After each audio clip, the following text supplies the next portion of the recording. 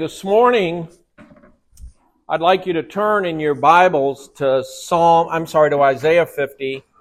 And if you remember last week, we went through verses 1 through 3 at the end. We're going to pick it up in verse 4. And verse 4 begins the third servant song. As I mentioned, in the book of Isaiah, there are 4 passages which are called the 4 servant songs.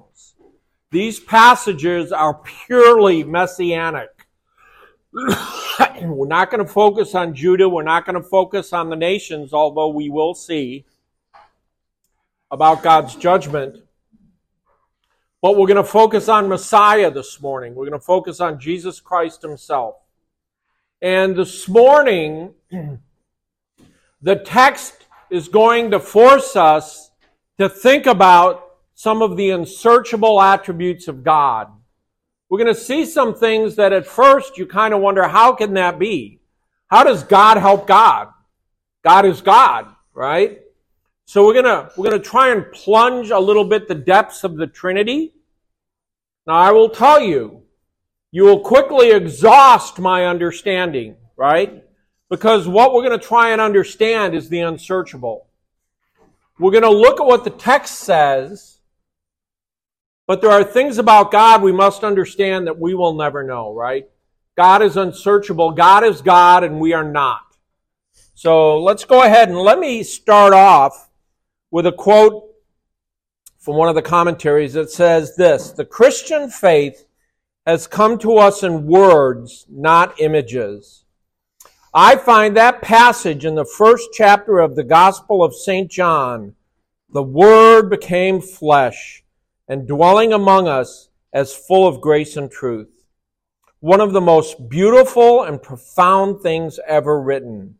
If it had come to us in images instead of words, it would not have lived as it has. And you know, he's really right. We live, if we're honest, in a video age, right? Everything we want to do and everything we like is all video. If you're gonna learn to change a faucet in your house, you're not going to read the instructions. What are you going to do? There you go. You're going to watch some guy teach you how to change a faucet. But what we need to understand is that video does not communicate in the same way words do. God could have created video in the time of Moses if he so chose. He did not. He has given us his word in words. And I think that's important because we are going to behold the Messiah in the words written in Isaiah chapter 50. And by way of introduction, I just want to point out we're going to see the unsearchable nature of the Trinity. We're going to see the eternal sonship of Jesus Christ. Now, there was some controversy, some things a while back about, was Jesus always the Son, or did the second person of the Trinity take on that role at his birth? Well, we're going to see Scripture makes clear he was always eternally the Son. Now, let me just read you a quote because this is all relatively complicated stuff. I'm going to read you from MacArthur's Systematic Theology. He says this: "The full, undiluted, undivided essence of God belongs alike to the Father and the Son and the Holy Spirit. God is but one essence, yet he exists in 3 persons. The 3 persons are co-equal, but they are still distinct persons. The chief characteristic that distinguishes the persons are wrapped up in the properties suggested by the names Father, Son, and Holy Spirit. Theologians have labeled these 3 properties paternity, filiation, and spiriation. That such distinctions are vital to our understanding of the Trinity is clear from Scripture. How to explain them remains something of a mystery. In fact, many aspects of these truths remain forever inscrutable, but the basic understanding of the eternal relationships within the Trinity represents the best consensus of Christian understanding over the centuries of church history. Now, a little of that sounds theological, but here's the bottom line, right? In these servant songs, including the next one, which we will pick up in chapter 52, we are going to see the Trinity working in a very unique way. And this is, again, Old Testament, right? People think, oh, the Trinity is a New Testament thing. Well, it's not, right? The Trinity is evident throughout the Old Testament. We've seen that already in Isaiah. And we're going to see the fact that the servant, who is who? Jesus Christ. This is unquestionably, even in the minds of a Jew, these are messianic passages. But we're going to see that the servant fulfills his missions with the help of the Lord, with the help of Yahweh. So here's what now, we're going to start getting into this inscrutable stuff. How does God have to help God? Well, it's tied to the dual nature of the Messiah, who is both fully God and yet fully man. Right? Let me read you a quote from Bruce Ware. He says this: "What could the Spirit of God contribute to the humanity of Christ? The answer is everything of supernatural power and enablement that he, in his human nature, would lack. The only way to make sense, then, of the fact that Jesus came in the power of the Spirit is to understand that he lived his life fundamentally as a man, and as such, he relied on the Spirit to provide the power, grace, knowledge, wisdom, direction, and enablement he needed moment by moment and day by day to fulfill the mission the Father sent him to accomplish." Right? So what we're seeing here, and what we're going to see in this servant song, is how Messiah, in his humanity, perfectly fulfilled the task that the Father gave him to do by the power of the Holy Spirit. This is important to understand. Luke 4:14, "And Jesus returned to Galilee in the power of the Spirit." It makes it clear that Jesus, the man, was the perfect Spirit-controlled and filled man. Jesus lived a perfect life as the man Christ Jesus by the power of the Holy Spirit. And why is that significant? Because he serves then as a model for how his children are to live their lives by the power of the Holy Spirit.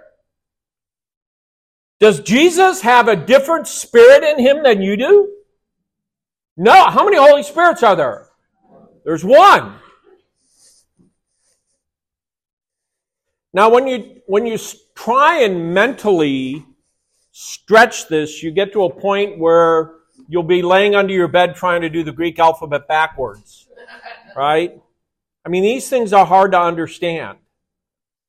Where does the humanity and the divinity of Christ cross in his life? Did he do that miracle through the power of the Holy Spirit as Jesus the man? Or did he do that miracle as Jesus God? Yeah, that's the yes. But clearly, and I agree with Ware on this, clearly, and most theologians will, where he says, he lived his life fundamentally as a man, and as such, he relied on the Spirit to provide the power, grace, knowledge, and all those other things. Jesus was hungry. Jesus got tired. Jesus felt pain. Right? He experienced all those things. And he lived a perfect life as a man, Christ the man, by the power of the Holy Spirit. So when we get to the point where we're going to see Yahweh is going to help his servant, how's that going to happen? I mean, think about it. How does Yahweh help God when they're all Trinitarian, equal, exact same essence? It is the Spirit enabling Christ the man. We're going to see that work its way out. Now, did people in the Old Testament, did Isaiah probably understand that? I don't think so. Because we don't see the fullness of the revelation of the nature of Jesus Christ till we get to the New Testament. But it is nonetheless true. And we're going to see the perfect submission of the servant of Yahweh. In his role as the Son, Jesus perfectly submitted to the Father. He was no way inferior to the Father, but willingly submitted himself to the Father's will. Again, this is one of those things, when we think about it, and we really try and meditate and understand all the depths, you'll run against a brick wall because your pea minds won't be able to understand all this. But Jesus, the man, fully submitted to the Father. Jesus, God in his role as the Son, fully submitted to the will of the Father. Does that make him any less God than the Father? What do you think? What was the answer to that? No. He is absolutely equal in essence and in every way to the Father. He is no way inferior to the Father. By the way, who created everything? God did. Did Jesus create everything? Hebrews tells us it did. Did the Father create? Yes, he did. Did the Spirit create? Yes, he did. How did that all work? I have no idea. Right? Like I said, we're looking at things that will stretch our ability to understand the fullness of God, but yet we rejoice in this. It's an ocean we desire to swim in, right? We want to plunge the depths of this to the degree that we can. In John 4, verse 34, Jesus said this, "My food is to do the will of him who sent me and to finish his work." John 5, verse 19, "Therefore Jesus answered and was saying to them, Truly, truly, I say to you, the Son can do nothing from himself unless it is something he sees the Father doing. For whatever the Father does, these things the Son also does in the same manner." Now that passage is incredibly rich. It tells us, first of all, that the Son fully, absolutely submits to whatever the Father gave him to do. And how does he do it? Because he sees the Father doing it. Well, how does he do that? Human. Have you seen the Father personally? Not exactly. I mean, we see what the effects of what the Father does. This is Trinitarian stuff here. John 5, verse 30. Jesus says, "I can do nothing from myself. As I hear, I judge, and my judgment is righteous, because I do not seek my own will, but the will of him who sent me." So in these passages, and by the way, there's plenty more. I could do another 10 to 15 of these.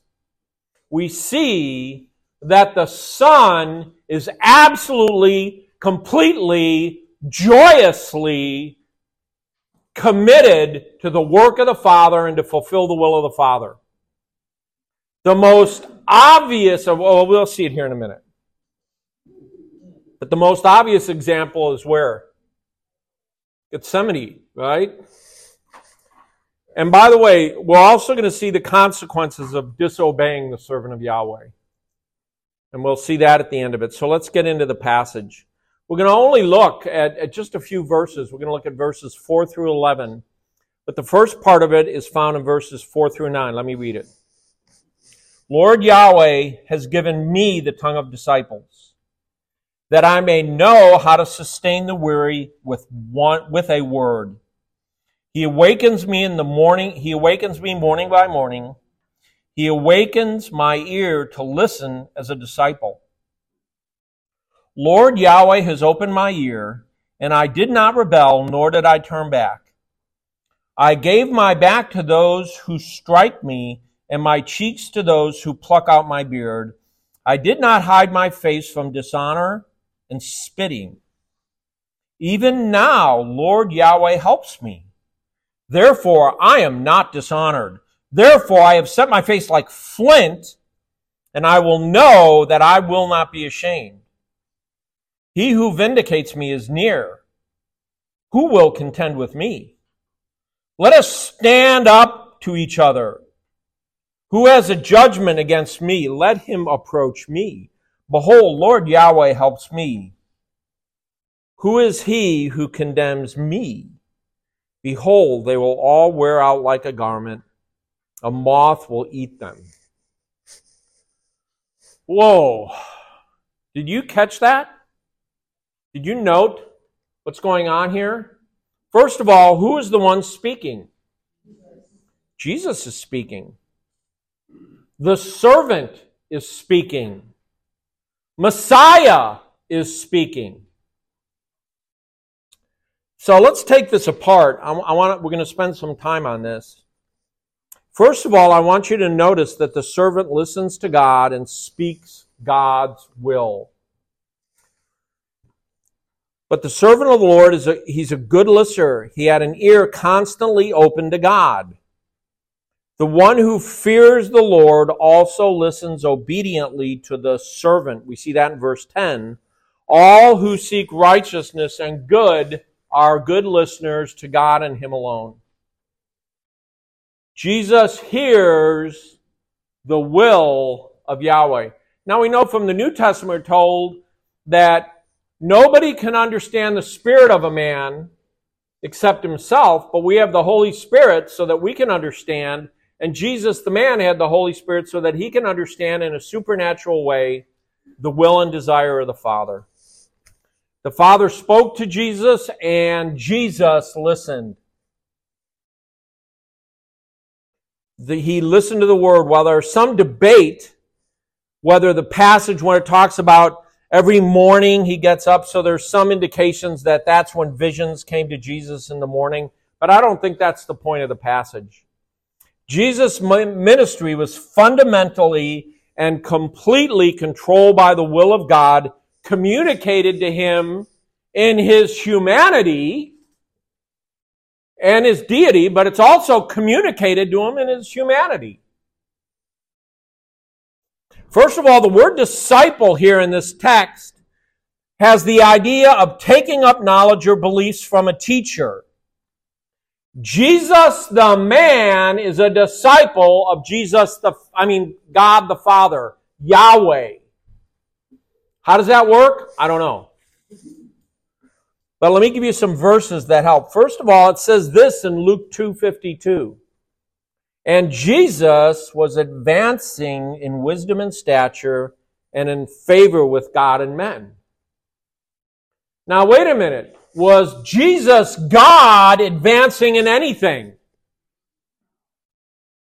I'm sorry, say that again? No. Because Jesus, God, is what? God, He is perfect. Is there anything for Him to advance in? Perfection implies there is no improvement. Does it not? God isn't learning anything.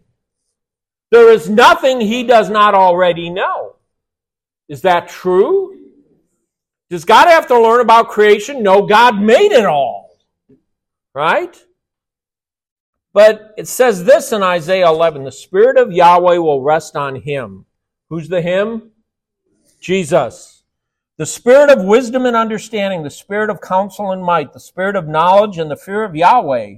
And He will delight in the fear of Yahweh. He will not judge by what His eyes see, nor render a decision by what His ears hear. Wow! Jesus will do all that he does by the will and knowledge and understanding of the Father through the Holy Spirit. Psalm 40, I desire, this is a messianic text, I desire to do your will, O my God, your law is written in my inner being. Jesus desires to do the will of the Father. Now let me make it more complicated. These verses you all know, John 1:1 and John 1:14. In the beginning was the Word, and the Word was God, and the Word was with God, and the Word was God. Verse 14, and the Word became flesh and dwelt among us, and we beheld his glory, the glory as the only begotten from the Father, full of grace and truth. In the beginning was the Word, and the Word was with God, and what? Was God. And it says in verse 14, and that Word became flesh, because at one point in time that Word was not flesh. He is the eternal God, right? From before the creation of the universe. Now, I fully don't understand that. So let me just point out to you something. This book has a divine nature. Do you understand that?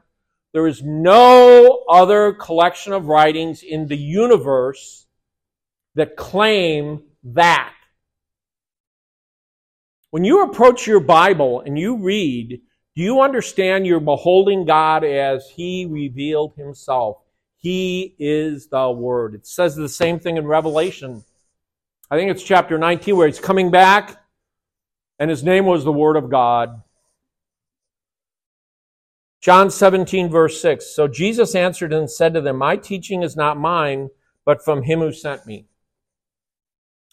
So what we see here is Yahweh speaks and Jesus listens. Now I have to believe this is mostly referring to the humanity of Jesus, Christ the man. Because Christ God is the Word. Right? We see that in Revelation. It makes it very clear. We see it in John 1:1. How does that all work? How in his life did he have to, as it says in Luke, advance in wisdom when in his divinity he is the source of wisdom? How did that work? I have no idea. Right? I mean, we understand the Bible teaches the dual nature of Messiah, but God is beyond our understanding, is he not? We okay with that? I hope so. I hope so. Yes, ma'am. So in Luke 2:52, he says that Jesus grew in stature in wisdom. It was Jesus the man that grew in wisdom. That's correct. Okay. Correct. Because Jesus, God, if he had to grow, guess what? He's not God. Right? God is not growing. God isn't learning. I don't care what Clark Pennock says. Right? God isn't learning. God understands the future actions of, quote, free will people, which Pennock would disagree with. God has to learn those things. Oh, okay. That's blasphemy. Then I want you to note that the servant spoke the Father's message. Right? Do you see that there? The servant spoke. He says, I have the tongue of disciples. He speaks what the Father tells him to. John 3 verse 34. To him who God has sent speaks the words of God, for he gives the Spirit without measure. John 14:10. Do you not believe that I am in the Father, and the Father is in me? That's Trinitarian stuff right there, right? That's Trinity. I'm in the Father, Father's in me, we're one essence, we're God. Then he goes on to say, the words that I say to you, I do not speak for myself, but the Father abiding in me does his work. There you go. Is that true? Does the Father do his will and speak through his Son, Jesus the man? Yes, he does. But in the same verse, I and the Father are one. Is that Trinitarian talk right there? Yes, it is. You want evidence that Jesus is fully God, fully man? There it is. Explain it. I can't. Right? Again, I told you, we're going to look and we're going to explore the inscrutable nature of our God. And see, one of the things I love most about our God is He will not fit in my box. Right? So much heresy and so much false religion comes from people trying to put God in a box that He won't fit in. We make up all these things. Clark Pinnock makes up all this stuff because he wants to put God in a box he can get his arms around. Don't do that. You will never get your arms around God. Stop trying. He is beyond us. And I want you to know that the servant willingly listened to obey. He did not rebel and he did not turn back. He didn't just listen, he listened with a heart to obey perfectly everything the Father told him. Hebrews 10 verse 7. Then I said, behold, I have come in the scroll of the book, it is written of me to do your will, O God. It is written of Jesus that He will do God's will. Oh, by the way, where might it be written? I don't know, Isaiah 50? And we've already seen, I mentioned John 4:30 before, Jesus said, my food is to do the will of Him who sent me and to finish His work. By the way, that His work, we talked earlier and in the past about the eternal covenant within the Trinity, where your salvation was determined before the ages began, right?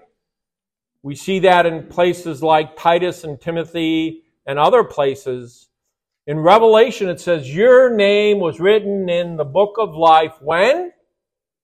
Before the foundation of the world. God hadn't created a star yet. He hasn't created earth. He didn't make any animals. No humans exist. There is no existence apart from God.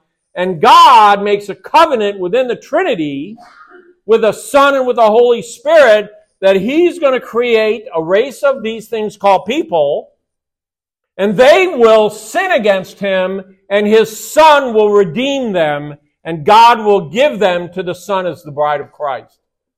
That is a covenant made before eternity began. Amazing. And that, Jesus said, I came to do the will of the Father. What does He mean? I came to redeem that people.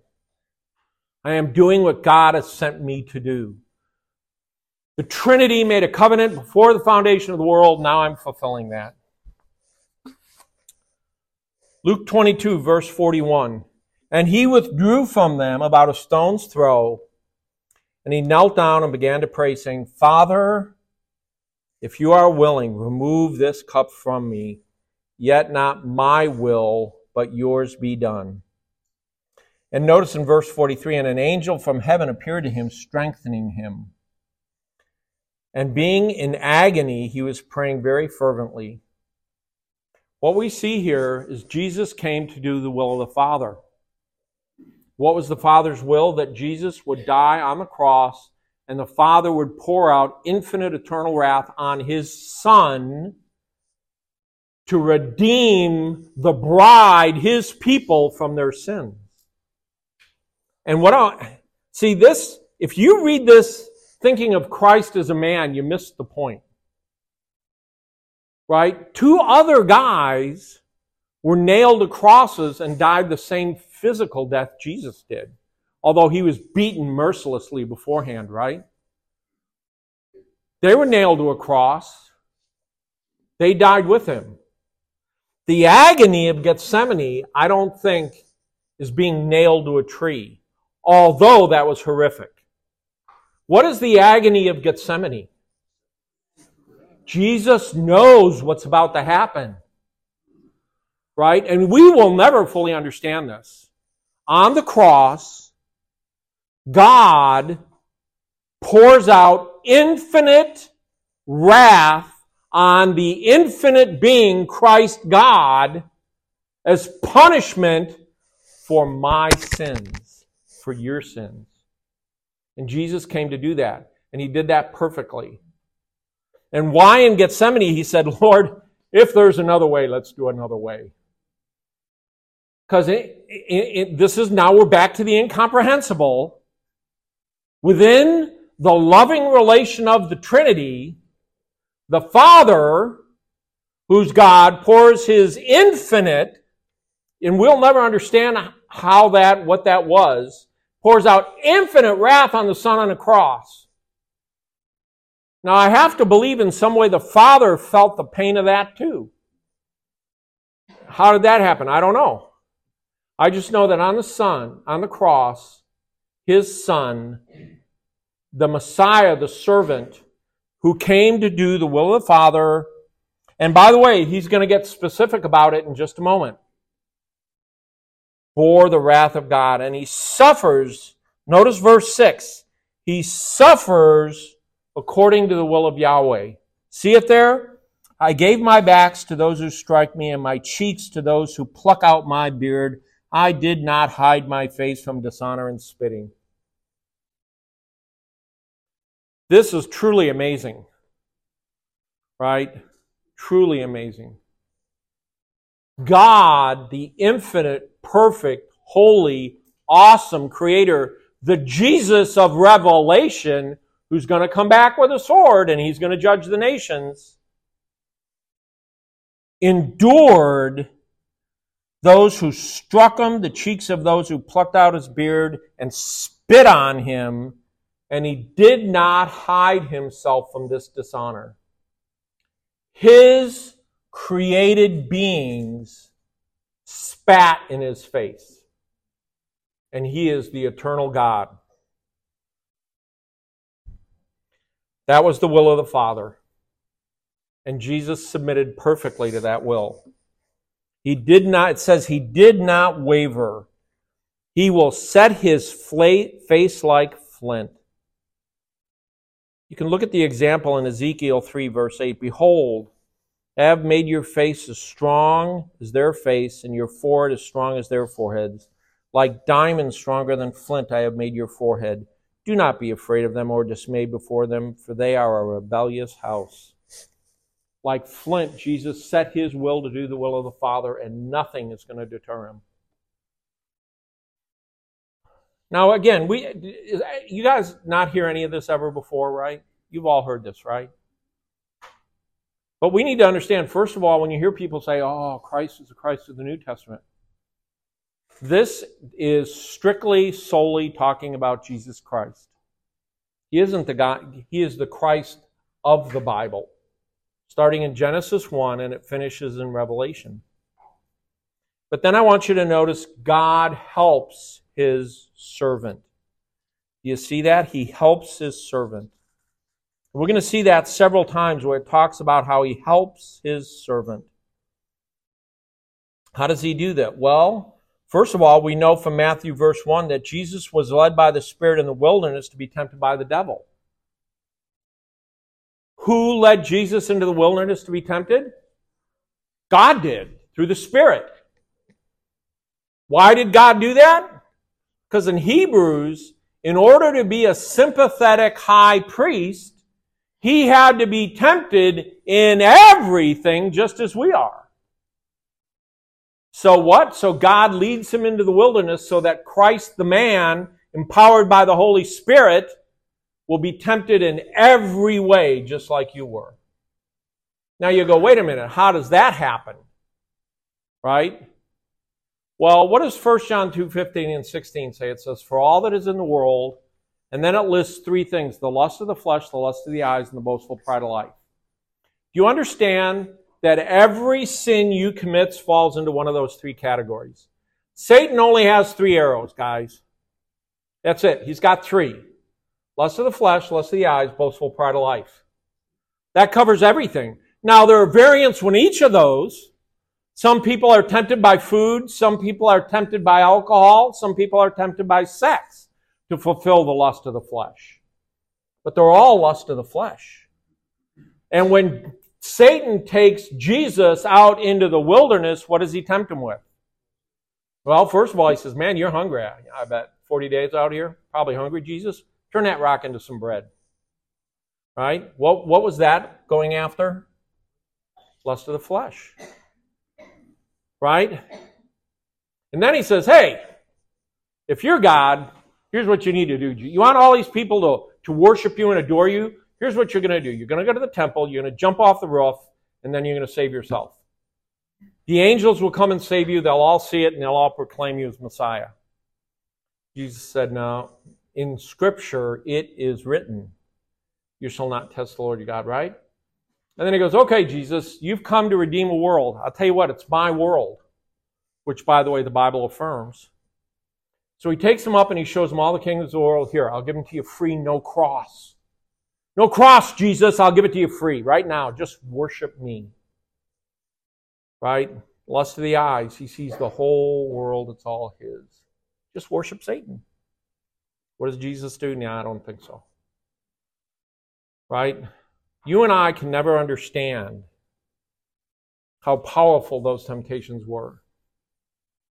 And we can talk about the impeccability of Christ, right? That means he could never have sinned. So was he really tempted? Yes. How do I know that? Because the book says he was tempted. How exactly did that work? I don't know. Right? He was tempted in all ways as we are. Hebrews 9:14. How much more will the blood of Christ, who through the eternal Spirit offered himself without blemish to God, cleanse your conscience from dead works to serve the living God? What I want you to know here is through the eternal Spirit, he offered himself without blemish. How did he do that? By the power of the Holy Spirit. Right? This is incredible stuff. And then I want you to notice God vindicates his servant. God vindicates his servant. He will not be condemned despite intense opposition. Satan is going to throw everything he has at the Messiah. Yes, sir? A question on Matthew 4:7. Is Jesus claiming to be God? Matthew 4:7. Stand by one.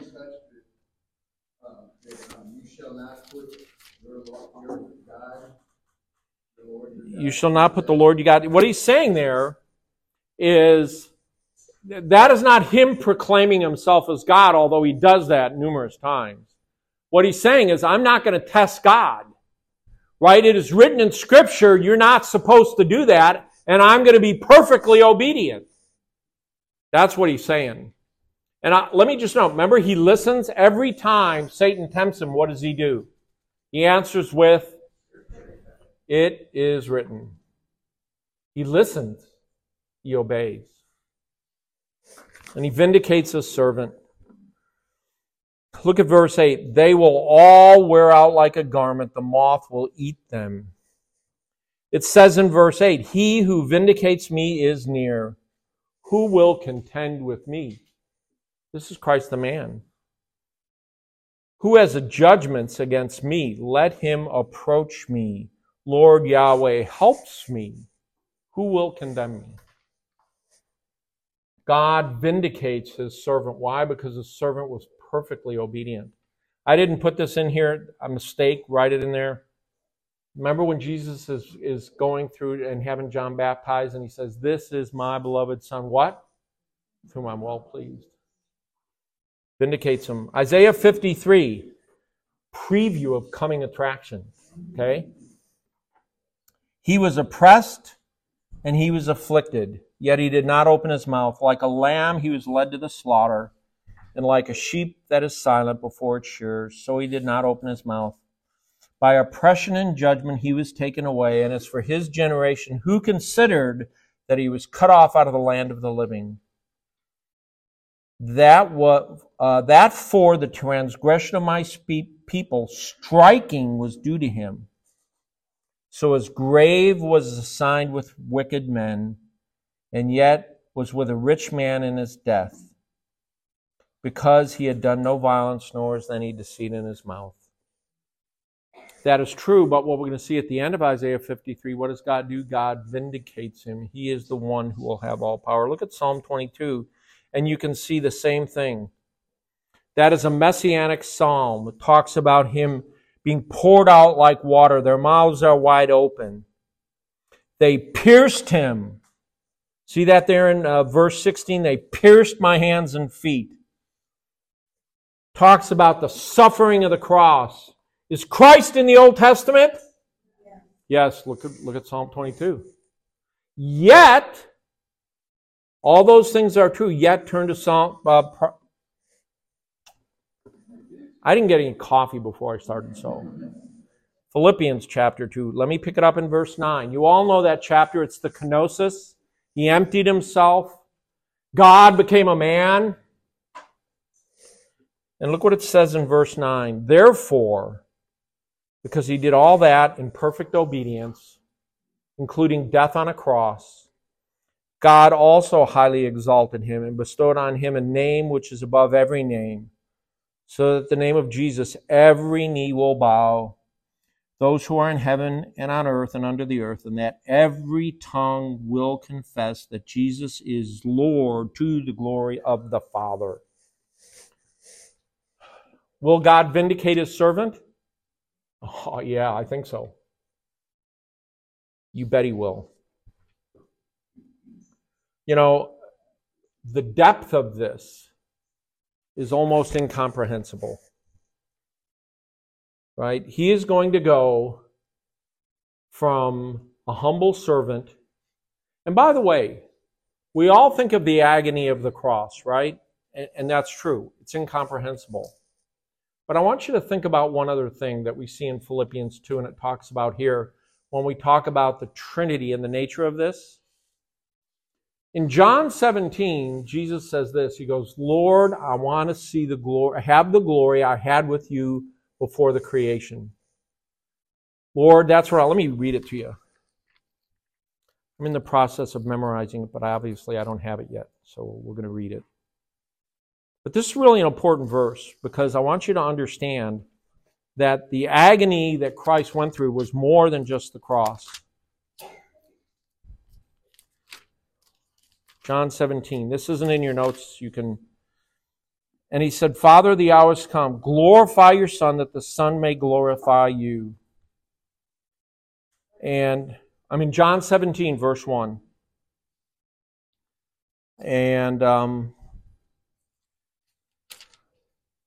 And he says in verse 5, Now, Father, glorify me together with yourself with the glory which I had with you before the world was. Y'all read that and go, yeah, okay, keep going. Here's part of the incomprehensible nature of this. Jesus Christ is fully God in his full glory, the creator of everything.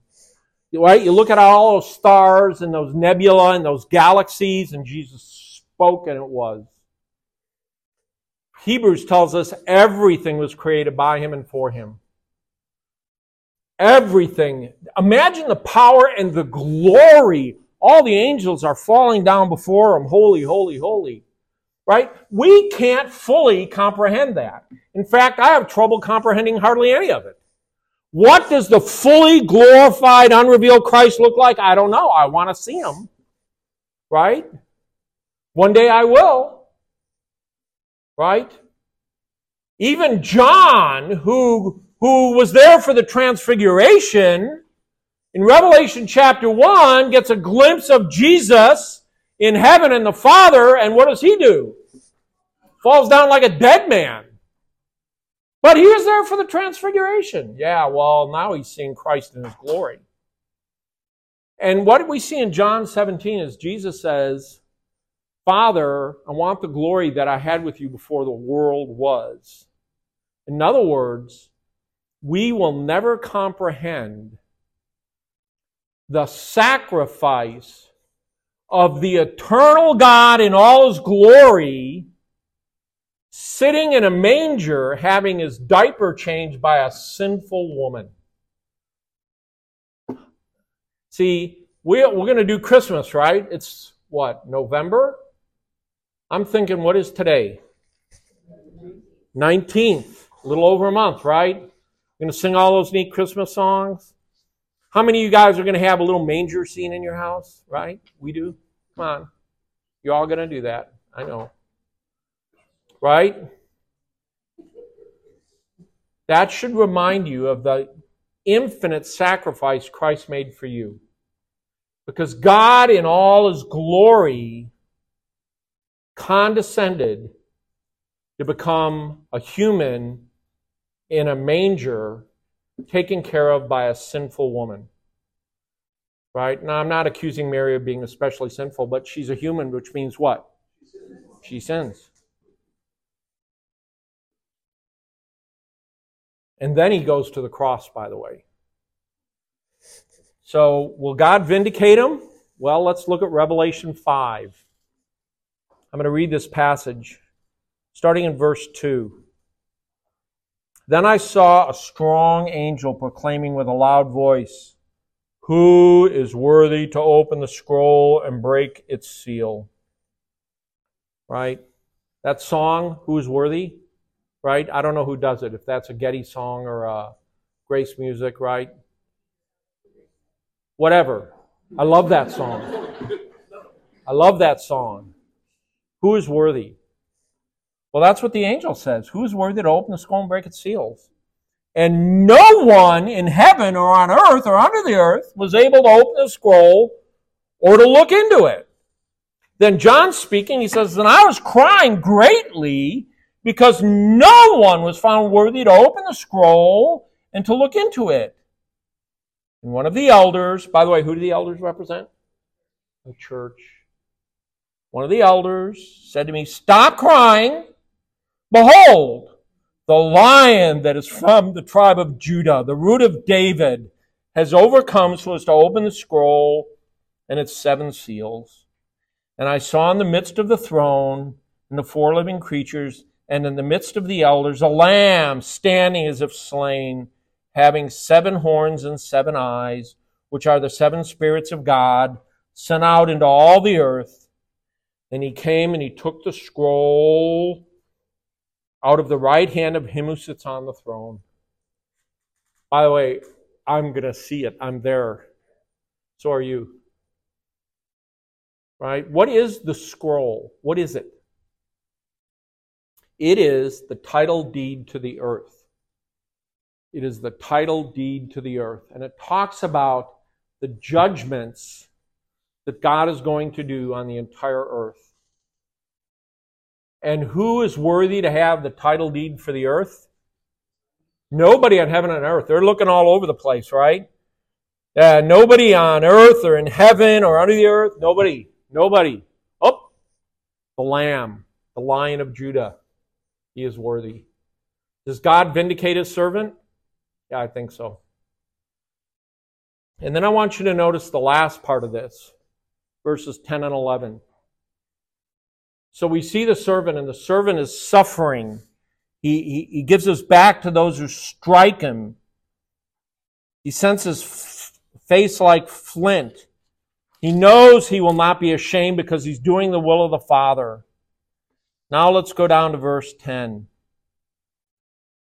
Let me read verses 10 and 11. "Who is among you that fears Yahweh, that listens to the voice of His servant, that walks in darkness and has no light? Let him trust in the name of Yahweh and rely on his God. Behold, all you who kindle a fire, who gird yourselves with firebrands, walk in the light of your fire, and among the brands you have set ablaze. This you have from my hand, you will lie down in torment." This is the gospel appeal. This is the mission of the servant. See, in all of this judgment and all this stuff we've been reading, we're reading about the servant of Yahweh. Now, if you're Isaiah, you may be sitting there going, "Lord, I'm not getting it." The servant who's God, but he's going to be beaten and he's going to have stripes on him and all this stuff, and they're going to spit on him. What's going on here? Why, God? Why is this all happening? Why would you do that to your servant? Well, here's the answer. Who is it among you that fears Yahweh, that listens to what? The voice of his servant. Later in the verse, let him trust in the name of Yahweh and rely on his God. This is Trinitarian stuff again. See, one of the things that I think the LSB has helped me understand as I look at the name Yahweh is Yahweh is a Trinitarian term, right? Yahweh isn't just the Father. Yahweh is the Trinity. He is God in all his magnificence. And if you want to avoid what it says at the end, lie down in torment, you better listen to the words of the servant. Better listen to the words of the servant. So let's take this apart for a few minutes. First of all, I want you to notice that the servant offers salvation to all who hear. Right? All who hear. Now, what is Isaiah's ethnic background? Who is Isaiah? He's a Jew. Who's he giving his prophecy to? Israel. He is prophesying to Israel, to Judah, right? 700 BC. But God reveals to him that this person is going to come, this divine one, this servant of mine who will do my will and accomplish my work perfectly, and he is going to proclaim salvation to anyone who hears. You mean to the Assyrians? Yes. Babylonians? Yes. Americans? Yes. People in San Antonio? Yes. People in California? Yes.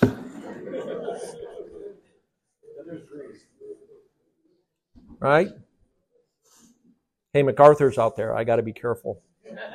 I'm going to the Shepherds Conference in March, so. The servant, so there's two points I want you to look at. First of all, the servant offers salvation to all who hear. All who hear, right? Remember the servant song starts off with what is the servant doing? He's listening to Yahweh.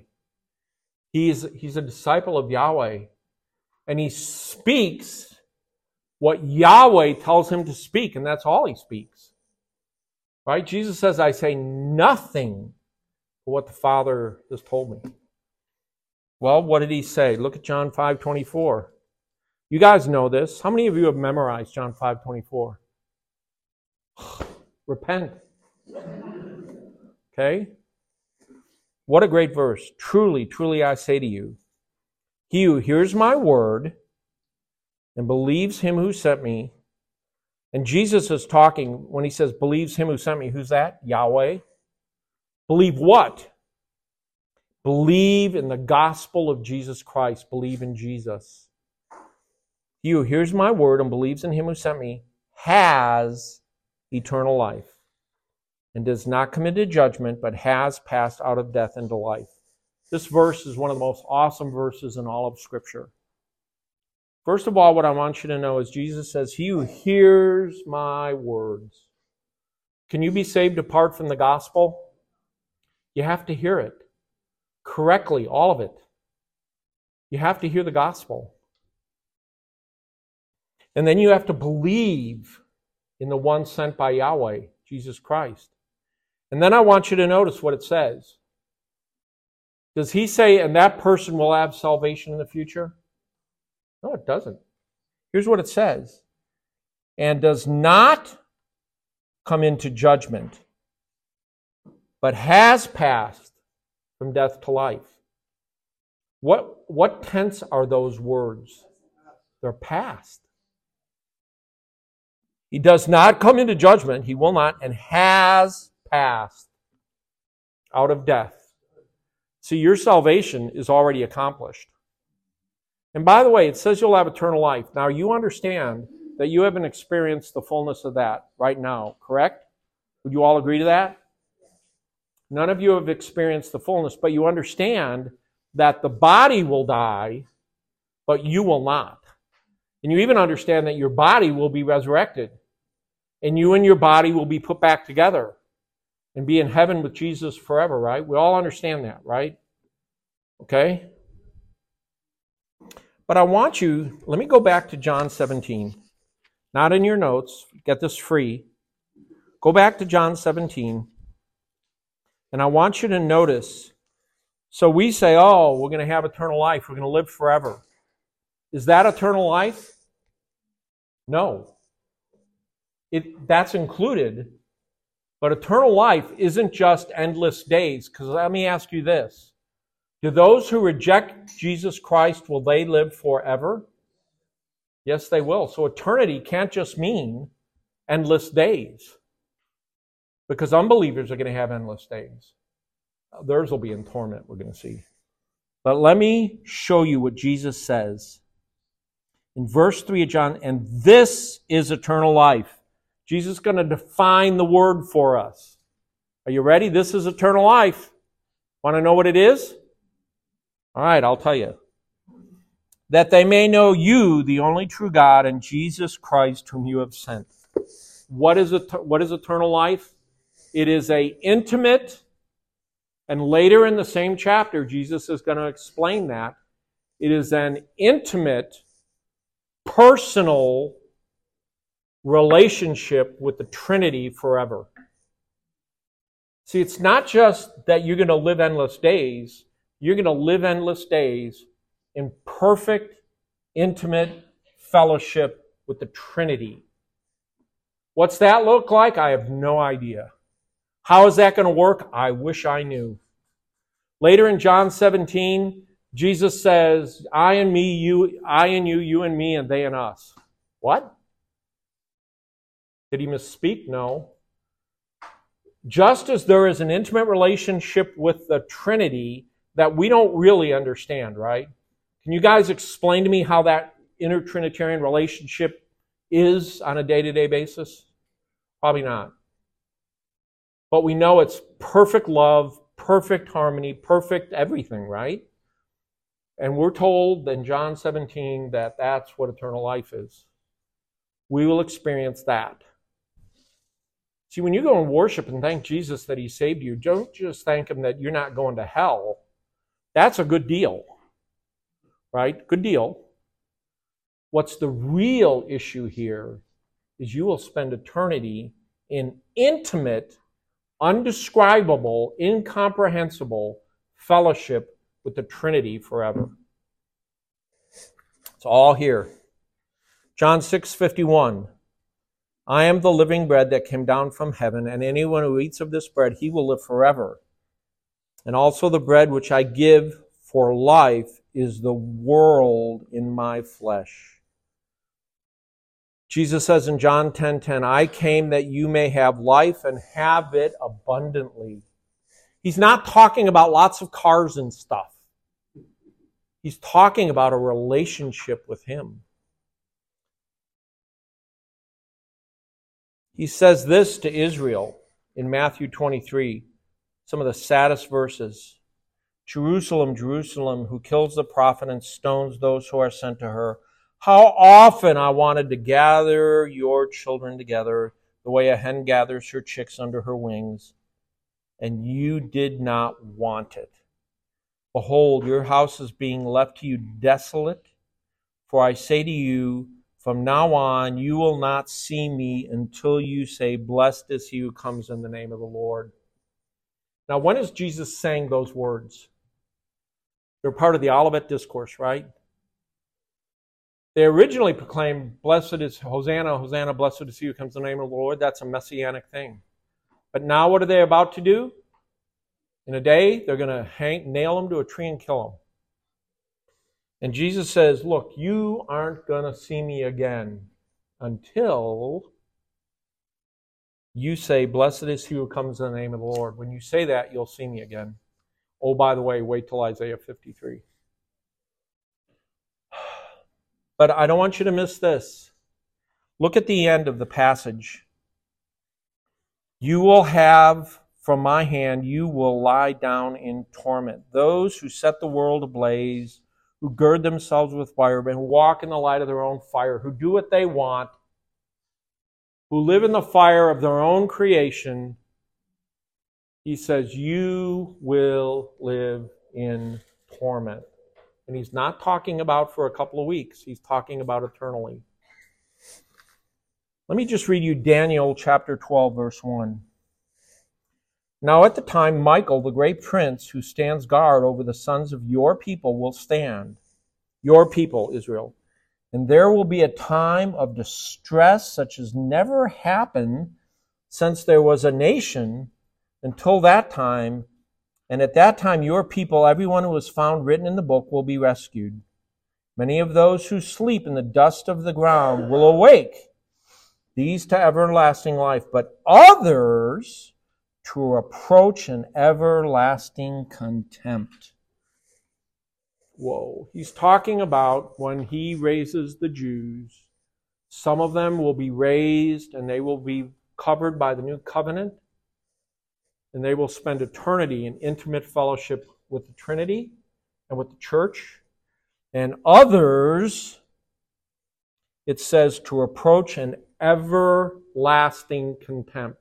How long is everlasting? It's everlasting. There you go. Let me just warn you. Jesus says this in Matthew 7, verse 13. Enter through the narrow gate, for the gate is wide and the way is broad that leads to destruction, and many are those who enter through it. For the gate is narrow and the way is constricted that leads to life, and there are few who find it. Right? Few. Many are going to go through the wrong gate. Few are going to find the right gate. All right. Revelation 14, verse 9. It says, if anyone worships the beast and his image and receives the mark on his forehead or on his hand, these are who reject Messiah, he will also drink of the wine of the wrath of God, which is mixed in full strength in the cup of his rage, and he will be tormented with fire and brimstone in the presence of the holy angels and in the presence of the Lamb. Those who try and tell you there is no hell, there is no torment in hell, need to read Revelation chapter 14. How could it be more clear? Is there any question about that? You don't need to be a Greek scholar to understand that text. So let me briefly talk about some implications. First of all, you need to be amazed at your glorious Savior and King. You need to be amazed. All that stuff you've heard this morning, that is God graciously revealing his nature to you. Why? 2 Corinthians 3:18 tells us so that we will behold him and will become like him. Isaiah 55 says this, for my thoughts are not your thoughts, nor are my ways your ways, declares Yahweh. For as the heavens are higher than the earth, so are my ways higher than your ways, and my thoughts than your thoughts. See, we've looked at stuff today that frankly is incomprehensible, is it not? I mean, we understand what the words say. We understand the truth of it, right? I understand that Yahweh, through the Spirit, helped Jesus the man. Jesus is the perfect example of what a Spirit-filled man looks like. How does that work when he's still fully God and all that? God's thoughts are higher than my thoughts. His ways are higher than my ways. Don't put God in your box. Don't try. Isaiah 48, do you not know, have you not heard? The everlasting God, Yahweh, the creator of the ends of the earth, does not become weary or tired. His understanding is unsearchable. And by the way, it says the same thing in Romans 11. Unsearchable are his judgments, unfathomable his ways. I even believe we'll be in heaven for a millennia of millennia. That's a long time. And we still will not fully understand the magnificence of God and his character. We'll understand way more than we do. We'll be in intimate fellowship. We'll see him face to face. But he'll be God and we'll still be human. Right? And second, now this should be obvious, the servant listened to God, so should we. Right? If the servant thought it was important, maybe we ought to think it's important. Jesus said in Matthew 24, heaven and earth will pass away, my words will not pass away. Psalm 119, I delight in your statutes. Again, John 5:24, I already did. But in order to be saved, you must what? Hear my words. You don't listen, don't hear the words. That everlasting torment we talked about in Revelation 14 is reserved for you. John 12, verse 47, if anyone hears my words and does not keep them, I do not judge him, for I did not come to judge the world, but to save the world. He who rejects me and does not receive my words has one who judges him. The word that I spoke is that will judge him in the last day. Jesus' own words will judge him because you won't listen to his words, therefore his words will condemn you. If you remember, right, in John 6, many of the people turned away and Jesus looks at Peter and goes, hey, you want to leave also? You want to go with all those other disciples who just walked away? And if you remember Peter's answer, he said, Lord, to whom shall we go? You have the words of eternal life. Listen, right? This book, I already told you, is not just a book. This is God revealed. And by the way, you have the Holy Spirit of God who will show you God in the book. Love this book. Listen. Be in this book. And just one other thing that should be obvious, right? Does the servant suffer for God as part of his will? Does he? Yeah, they spit on him. They plucked his beard, spat in his face. We're going to see a lot more in Isaiah 53. Well, Jesus said this, a disciple is not above his teacher, nor a slave above his master. It is enough for the disciple that he become like his teacher and the slave like his master. If they call the head of the house Beelzebub, how much more the members of his household? Who's he talking about? Who are the slaves of Messiah? That's you. It's me. Jesus said this, remember the word that I said to you, a slave is not greater than his master. If they persecuted me, they will also persecute you. If they kept my word, they will keep yours also. It says the same thing in John 17. John 17, I got to read it. I have given them your word. Jesus is praying to the Father. And the world has hated them because they are not of the world, even as I am not of the world. See, Jesus was not of the world. He was in the world, but he wasn't of the world. We find in John 17 that you are in the world, but you are not of the world. And he says, because of that, they will hate you. They will hate you. By the way, there are more martyrs being made now than ever in the history of the world. Right? We read about all the periods under Diocletian and all these other guys. Thousands, millions martyred. I'll read the book of Revelation. And then the last point briefly is follow the example of the Spirit-filled servant. How did Jesus, the man, perfectly do the will of the Father? By his own power as a man? How did he do it? By the power of the Holy Spirit within him. Well, guess what? We read in Luke 4, we already read this, Jesus returned into Galilee in the power of the Spirit. It's just what he said. But in John 3, Jesus says this in verse 5, truly, truly, I say to you, unless one is born of water and the Spirit, he cannot enter the kingdom of God. If you don't have the Spirit, guess what? You are not entering the kingdom of God. Not going to happen. Ephesians 3, that he would give you, according to the riches of his glory, to be strengthened with power through his Spirit in the inner man. That's Paul's prayer. See, Paul's prayer is that you would be strengthened with eternal power in your inner man through what?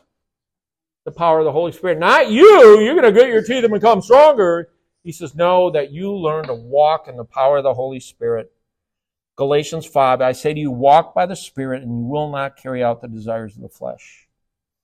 Later in verse 18, but if you are led by the Spirit, you are not under the law. How did Jesus, the man, live a perfect life to bring glory and honor to the Father?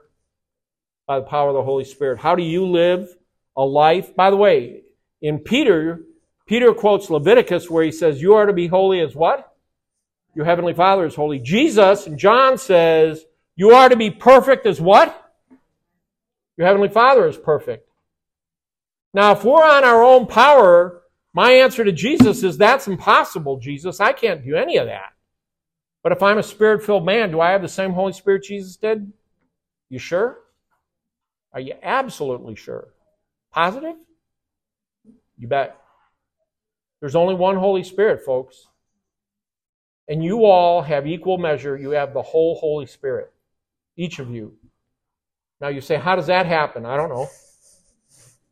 God is omnipresent. God is omnipowerful. He's omnipotent, right? Can God have all of the Spirit in every one of you all at the same time? He does. How does that work? I don't know. I just know it's true. Our God is unsearchable, isn't He? Let's pray. Father, I just come before you and I confess that sometimes I just feel inadequate before these words. Lord, we want to fully understand all that this means, but Lord, we know that you are unsearchable. But you have given us your word, and what you have revealed is true. And we thank you that your servant was willing to undergo such dishonor, to be spat in the face, to be beaten, to be nailed to a tree and suffer your infinite wrath for us. Lord, we want some awesome word to thank you. Lord, I'm glad the Holy Spirit intercedes for me, because all I can say is thank you, Lord. Thank you. I pray this in Jesus' name. Amen.